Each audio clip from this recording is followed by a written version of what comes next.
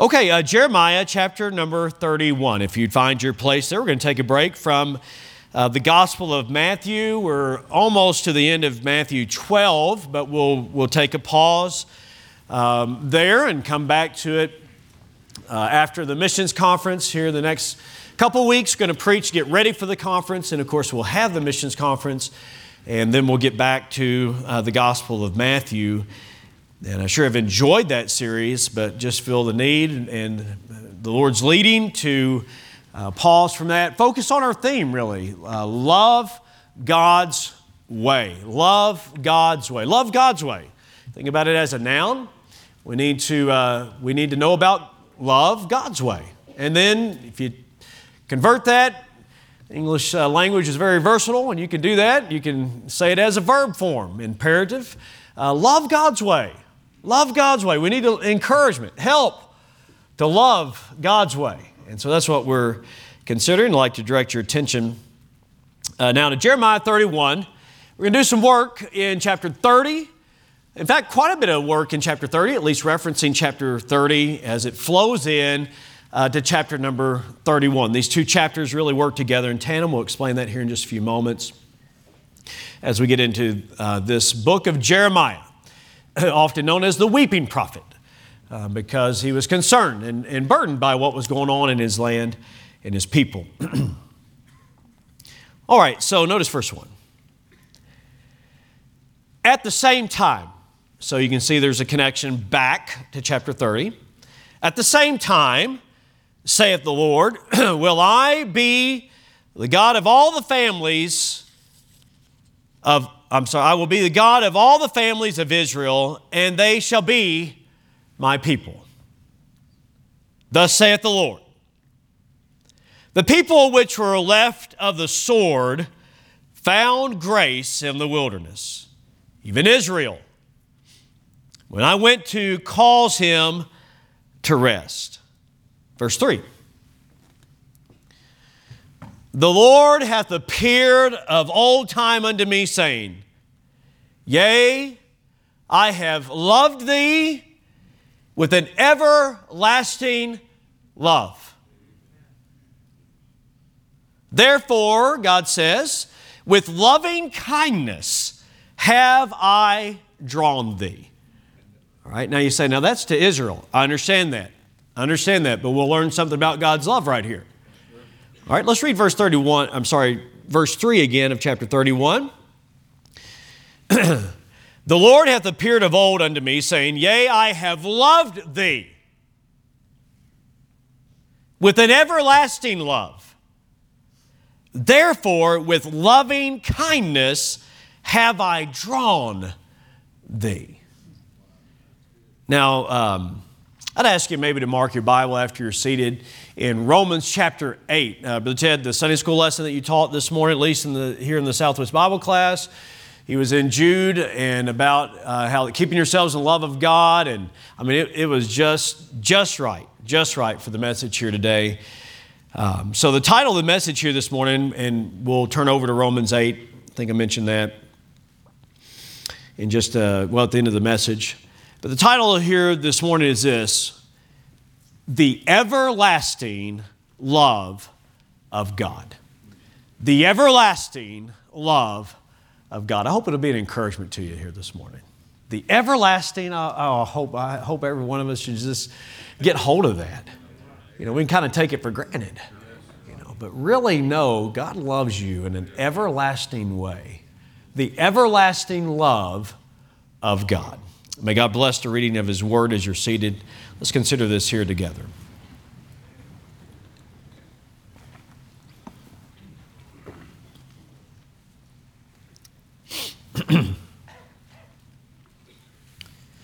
One of the earliest songs I remember learning as a child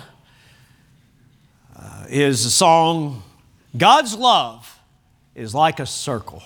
Have you remember that song? By the way, I don't think we should get too old for kids' songs.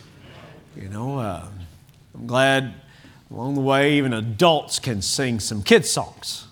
I remember, Brother Decker would have kids come up and hold a circle cardboard, sign, and It had the words, God's love is like a circle big and round, and when you see a circle, no ending can be found. And so the love of Jesus goes on eternally, forever and forever. I know that He loves me. God's love is like a circle.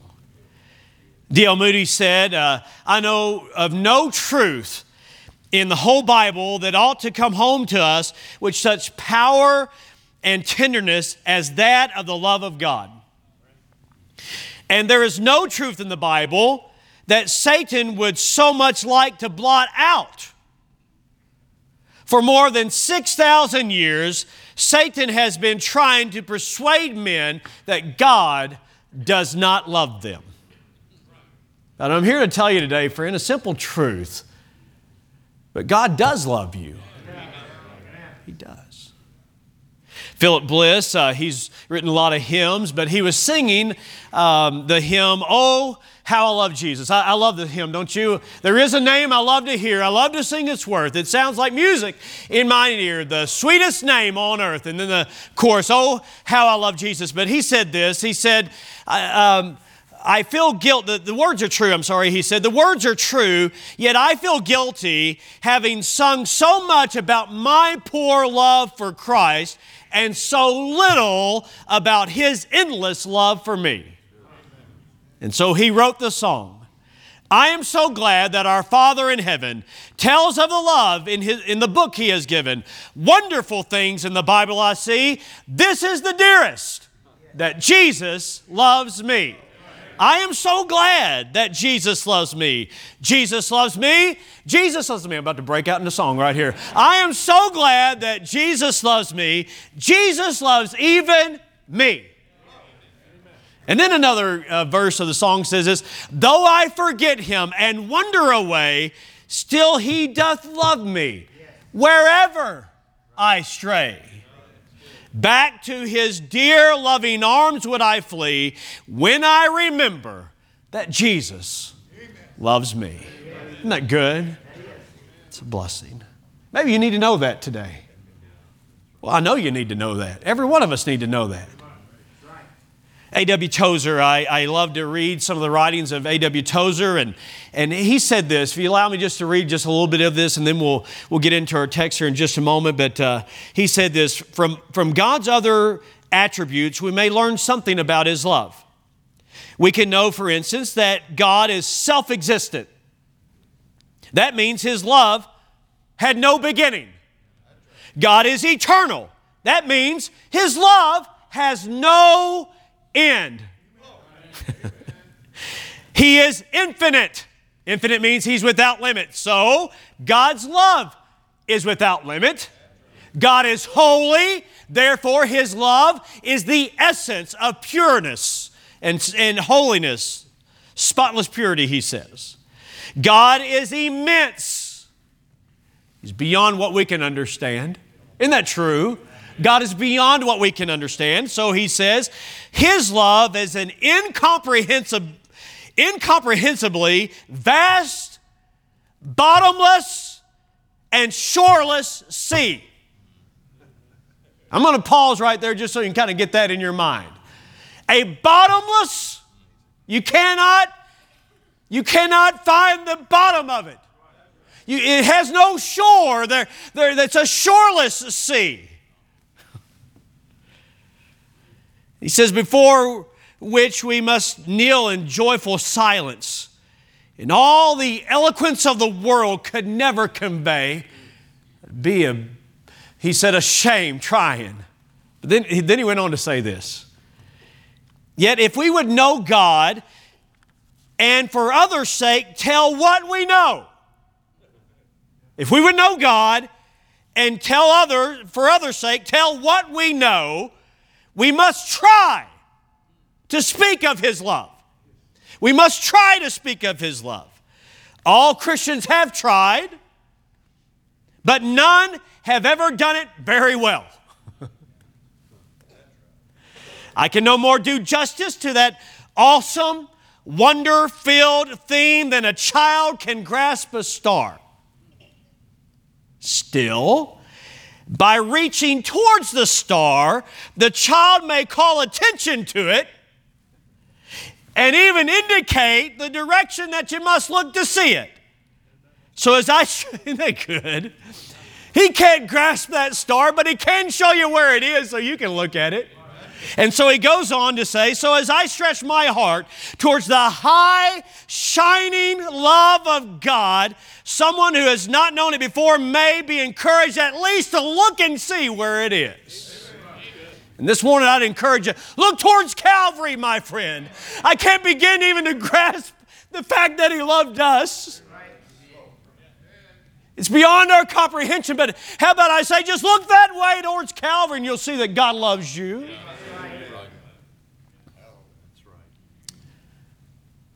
I'd like to call your attention today to God's love, but specifically this, the endless nature of God's love, the everlasting nature of His love.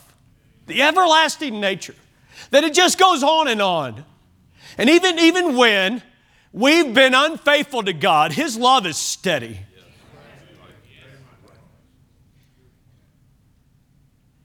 Our passage here describes God's everlasting love and His plan to restore Israel, the nation Israel. Years of spiritual neglect, years of outright rebellion, left their land desolate and their people dispersed all over the world. It'd take a miracle to restore Israel.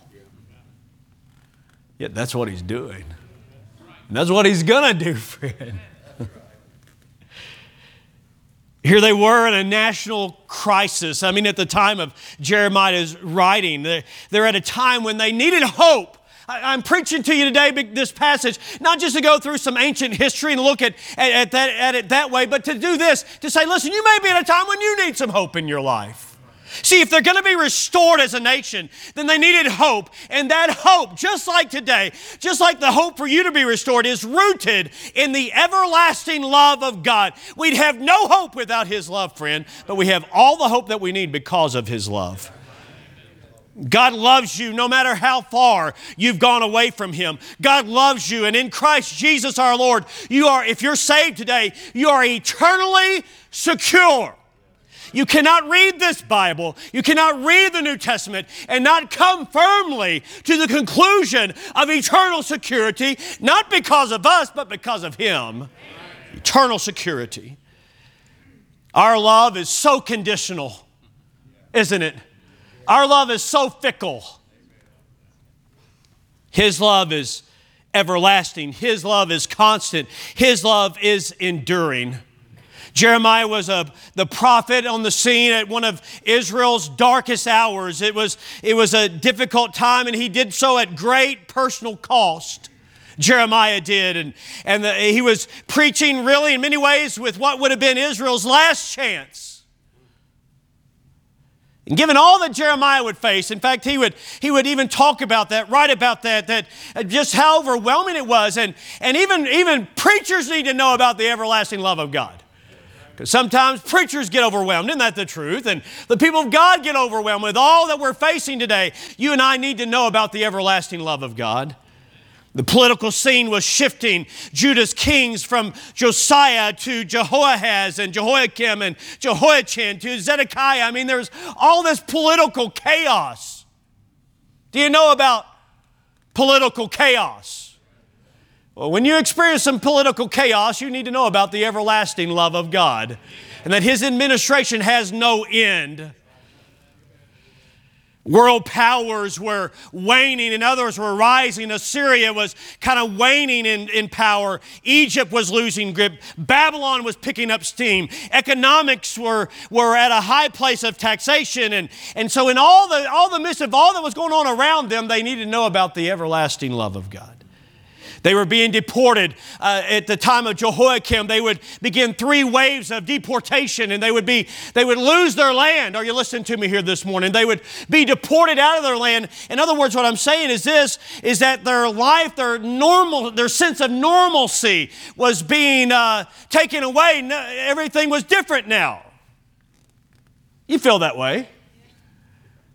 Things aren't quite the same. Now I'm glad things are back to a better sense of being normal. Amen. Can I get a amen right there? Thank God for that. But at the same time, I mean, things are not back to normal. By the way, not everything ought to go back to the way it was. But they lost their sense of normalcy. But in the midst of times when even in your life, even when you're overwhelmed, even when you're experiencing some things in your life, I walked around this morning and I talked to some individuals and the way their life was at one time because of the process of aging and dealing with some health issues, it's just not the same now.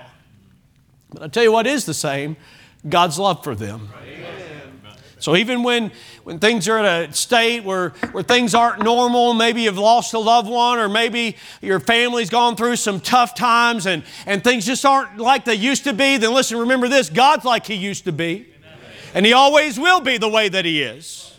And His love doesn't vary with the changing of time, the changing seasons of time. And so what we're looking at here in chapter 30 and chapter number 31 is really a collection of hope, a book of hope. And in the midst of all that they were facing, God's saying, I know it's bad right now. I know it looks rough right now. I know it's difficult right now, but I've got a plan.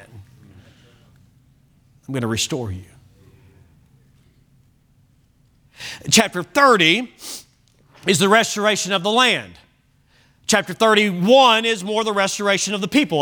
Brother W.L. Smith was kind enough to share his notes with me on this particular passage some time back, and he summed it up this way. God would restore them. They would be restored to the land and restored to the Lord. It's a good way to remember. They'd be restored to the land and restored to the Lord. See, their reason for hope was rooted in God's Word. Chapter 30, look back just briefly here. We're not going to take the time to go through all these verses, though they're certainly worthy of our detailed study, but we're not going to take the time to really delve into all of it. But chapter 30 and verse 1, the word that came to Jeremiah from the Lord saying, Thus speaketh the Lord God of Israel, write all these words that I've spoken to thee in a book. And friend, listen, we've got it. Here's why we know that Israel is going to be restored. Now, you say, why are you taking some time to talk about Israel? It's God's people. We have the Word of God because God used the people of Israel. We have our Messiah because God used the people of Israel. So God's continuing His program. Don't let anybody tell you differently, because if they tell you differently than that, then they're speaking differently than what God speaks. Okay? We have not replaced Israel. We are not the new Israel. No. There's still the nation Israel, and God's working in their midst, okay? And in the chapter 30, it's going to talk about the time of Jacob's trouble. Jacob's trouble, that's the time of tribulation, so it's going to even describe that.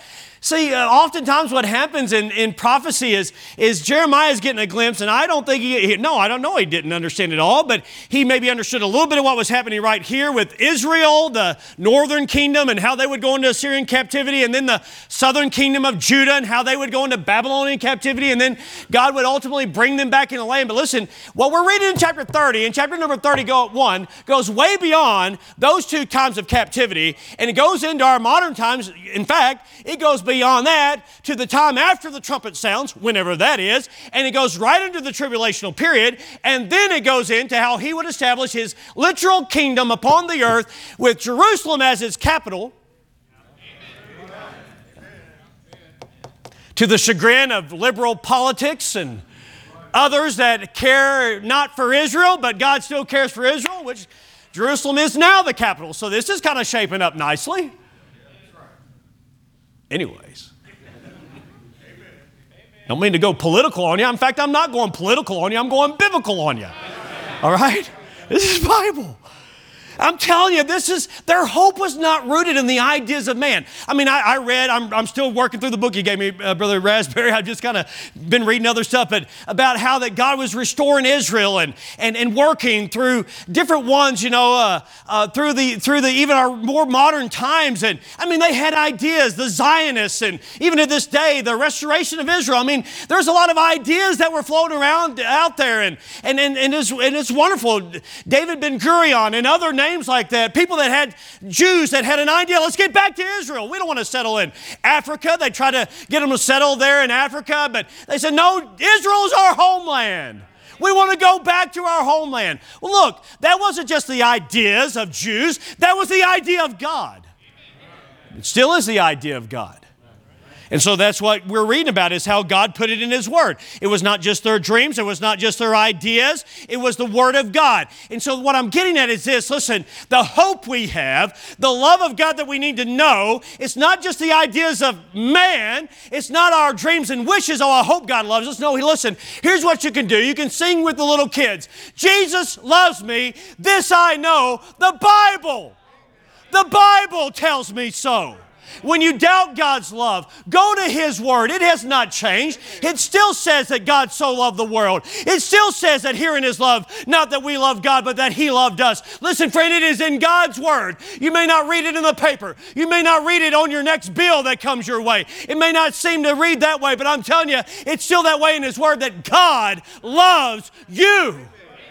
Your doctor's report that comes may not seem like it says that God loves you, but listen, friend, it does not change with whatever doctor's report you get or whatever the newspaper says about what's going on in Russia, in Ukraine, in China, in whatever place else it may be. Listen, in God's Word, in black and white, preserved and settled in heaven, it says God loves you.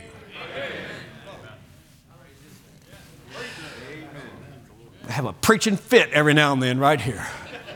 It's good stuff.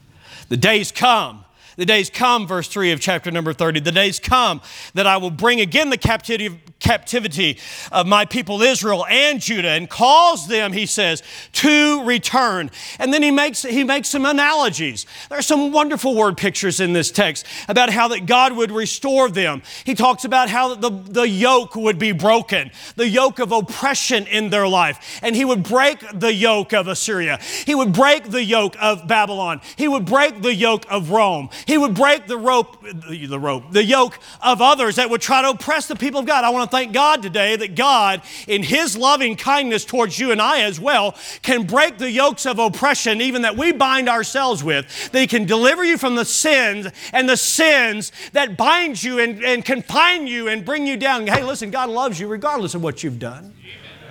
But He loves you way too much to leave you that way. He wants to change your life, and He's able to do that and give you some hope. And He uses that analogy, and then He uses an analogy about a wound that they caused that would not heal on their own. You know what we read about or what we watch on television, or what you maybe scroll and you see something about Israel on your phone, and you hear about another peace treaty? You hear about another broken peace treaty? You hear about this and that and what's going on. Here's what you find. You find man trying to heal themselves. But when the Prince of Peace comes, and the Lord Jesus Christ, who has healing in His wings, when He comes, then they shall truly be healed. That's in chapter 30. And then also in chapter 30 is how they'd go through this storm, this whirlwind of activity, but God would bring them through the storm. But at this current time, hang on just a minute, at this current time, there's fear, there's unrest, there's an unsettledness even in Israel. I'm talking about the nation Israel. I'm getting to us here in just a minute. But there's fear and there's unrest in Israel. There's unrest in the Middle East. I don't have to convince you of that, right? There's all kinds of unrest in the Middle East. And so here's what they needed to focus on in their times of unrest. He loves us with an everlasting love. I'm bringing that out because you've got anxieties. I'm bringing that out because you've got turmoil maybe in your soul from time to time as things happen, or you're thinking about the future, thinking about how in the world am I going to get all this done? Has anybody ever had any of those thoughts? How are we going to do this? How are we going to raise this kid? How are we going to make this marriage work? How are we going to deal with this family issue? How are we going to get that bill and that bill and that bill paid? They all seem to come at one time. How are we going to get all this done? Hey, remember, in the midst of your turmoil and the unsettledness of your soul, He still loves you.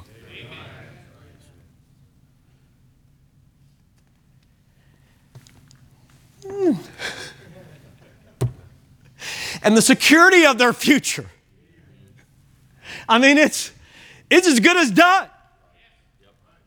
The security of their future could help them today. You see, I'm not just talking about Israel here. I mean, we're not, most of us, not Jewish. If it was all just about the Jews, then we'd be out.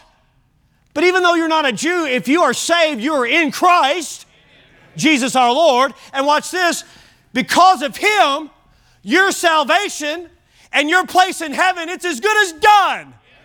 It is done. In fact, it is finished. And you will someday, just think about the glorious truth of that. Someday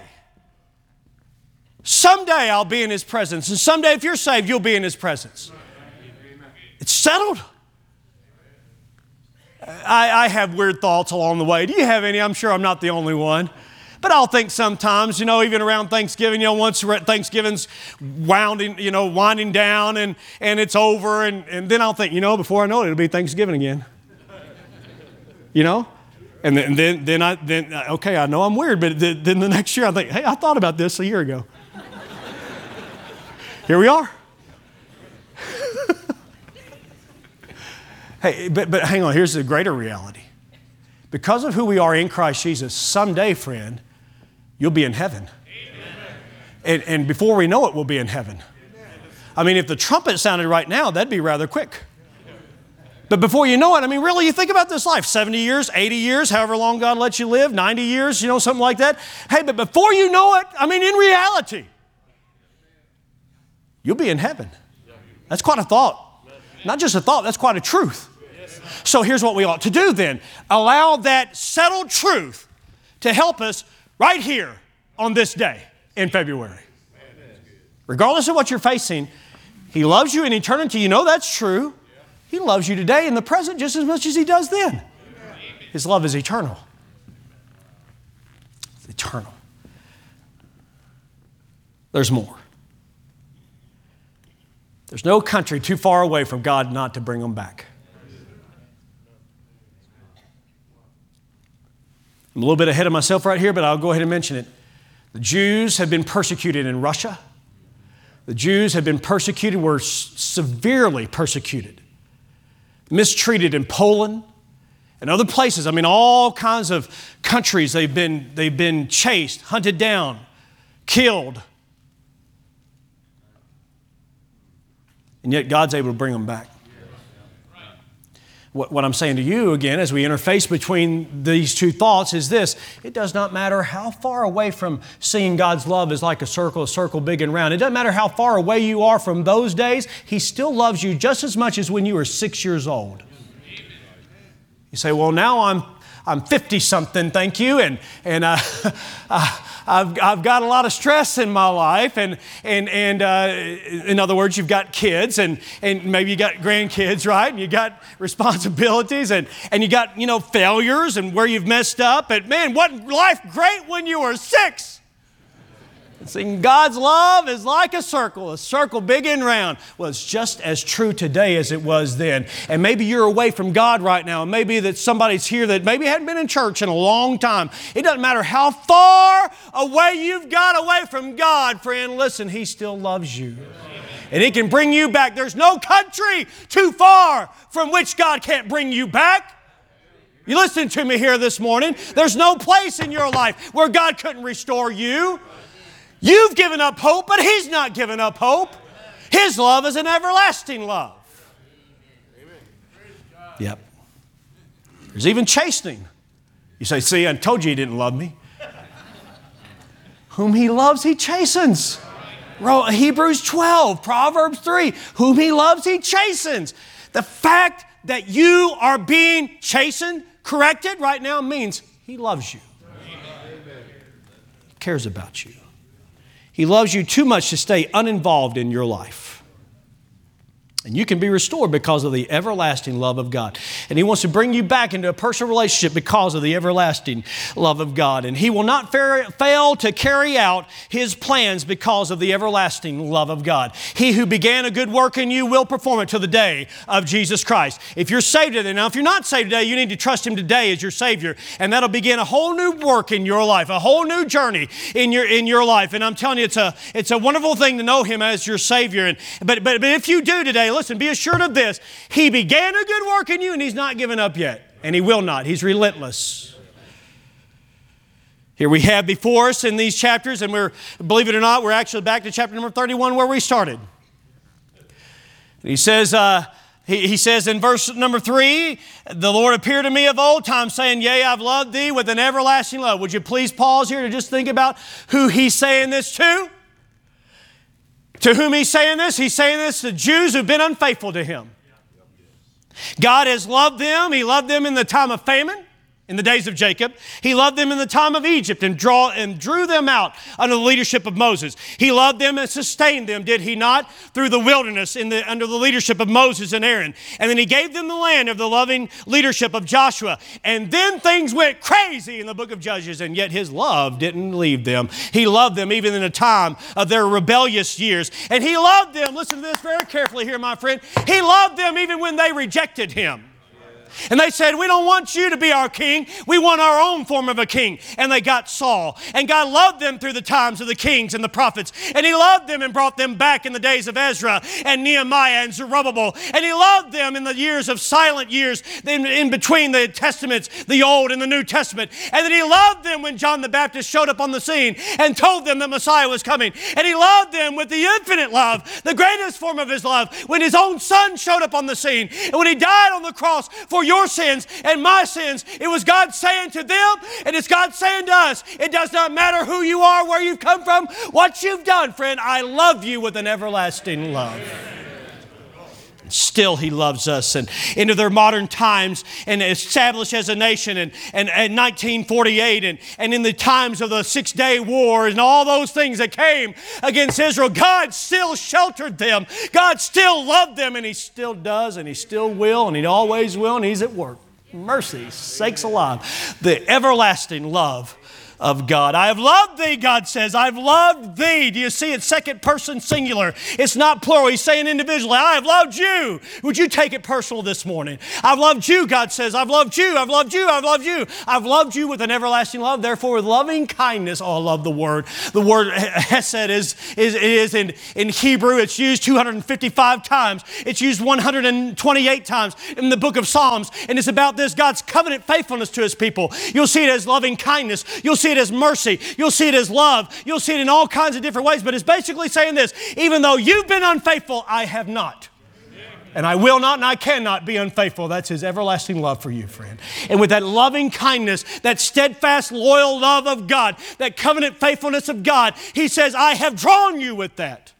I love the word drawn as I studied it out. It's about how that he drew me up out of a horrible pit and established my feet in Psalm 40. It's used how they drew Joseph up out of that pit. It's used how they drew Jeremiah up out of that pit in that dungeon. In other words, here's what he's saying. I've loved you so much that I'm willing to reach way down to where you are and bring you up out of that horrible pit. Friend, listen, he loves you. He reached way down and reached me. Did he reach you? You're not out of his reach. And trusting him as your Savior brings you into, listen to this, an eternal relationship with him. I give unto them eternal life. I read in John 10. He gives them eternal life. How long does that last? As long as his love does. How long does his love last? Everlasting. God so loved the world that he gave his only begotten Son, that whosoever believeth in him should not perish but have what?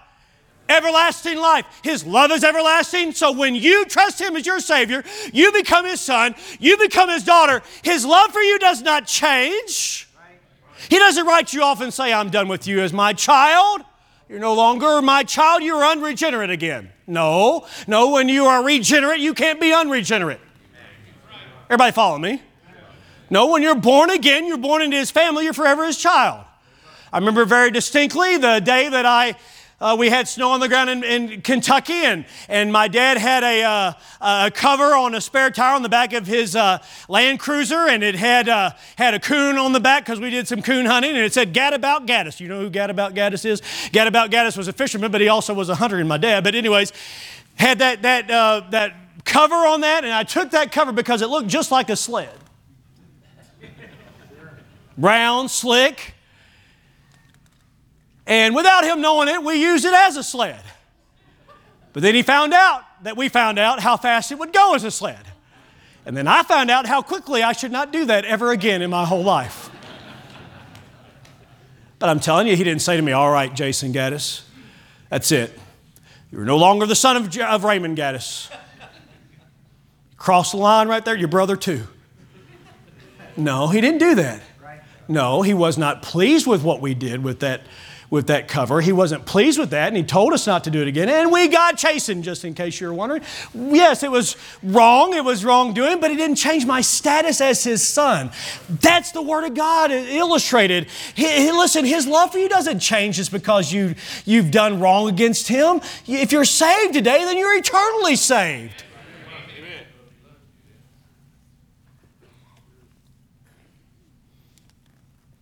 Peter said, we are kept by the power of God. I'm glad it's that way. I'm glad I'm not kept by my own power. I would have lost it and lost it and lost it and lost it over and over again. But I'm kept, and if you're saved, you're kept by the power of God.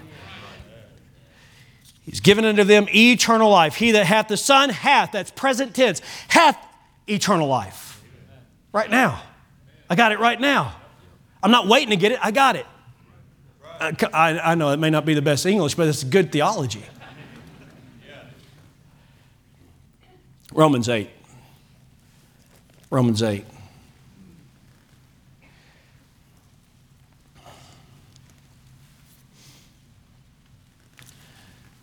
Well, I hope you got it today. He loves you with an everlasting love.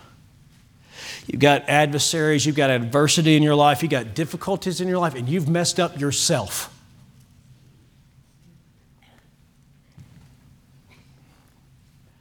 Verse 31, what shall we say then to these things? What things? All that he said in chapter 8 that we don't have time to cover, that you'll take time to read later?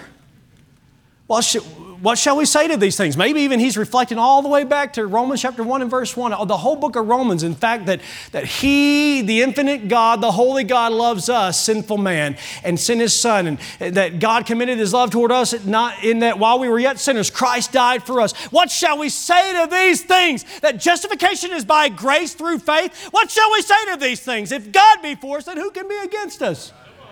You say, man, I feel like everybody's against me. It's like, Jacob, when everything was going bad. All these things are against me. You've had some moments like that. Man, the weather's against me. My car's against me. The copier is against me. The boss is against me. Everybody's against me. My husband's against me. My wife's against me. My family's against me. I'll tell you who's not against you. If you're saved today, God's not against you. What shall we say to these things? If God be for us, who can be against us? He that spared not his own Son, but delivered him up for us all, how shall he not with him also freely give us all things? Who shall lay anything to the charge of God's elect? It is God that justifieth. Who is he that condemneth? It is Christ that died, yea, rather that is risen again, who is even at the right hand of God, who also maketh intercession for us. And then look at this question in verse number 35. Who shall separate us from the love of Christ? That's not my love for him, friend. That's not, how I love Jesus, because there's a lot of things that separate me from my love for him. Sometimes it could be money. Sometimes it could be lustful thoughts. Sometimes it could be bitterness. All kinds of things can separate me from loving him. But nothing could ever separate his love from me and from you. Who, he says, shall separate us from the love of Christ? Shall tribulation or distress or persecution or famine or nakedness or peril or sword, as it is written, for thy sake we are killed all the day long. We are counted as sheep for the slaughter. Nay, hang on.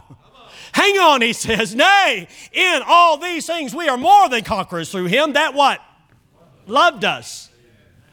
For I am persuaded that neither death nor life, nor angels, nor principalities, nor powers, nor things present, nor things to come, nor height, nor depth, and just in case he forgot anything else, nor any other creature, including you.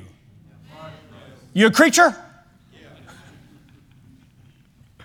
Nor any other creature shall separate us from the love of God which is in Christ Jesus our Lord. I'm reaching for it today. The everlasting love of God. It's like I can't reach the star. You follow back at the beginning of the sermon, not to re-preach it, but I'm just referring back. It's right there. It's beyond my description. But it's not beyond what's true. It's reality. God will be faithful to you, even when you haven't been faithful to him, because of his everlasting love. Your life can be restored. because of his everlasting love. There's no valid reason for you to be in despair because of his everlasting love.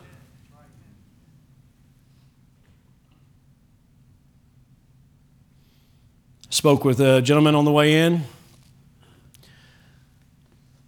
and we were talking about the state of some of the young people in America, in public high schools, and not just public high schools, but Christian high schools and homeschool and so forth.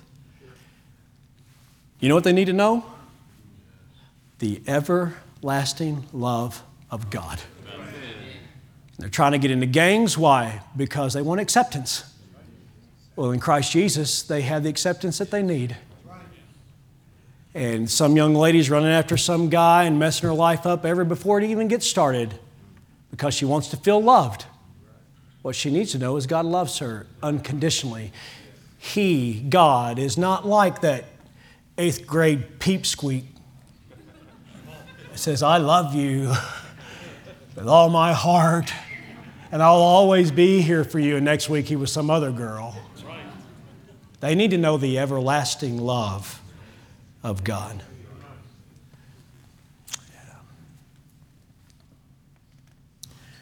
Yeah. And I wouldn't take it to its full end if I didn't at least say this.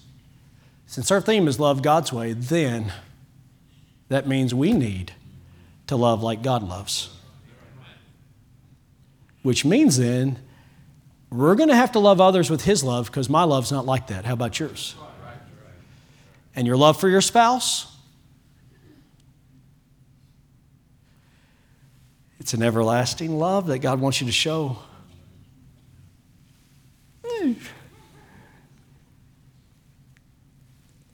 Suddenly love sounds conditional, doesn't it?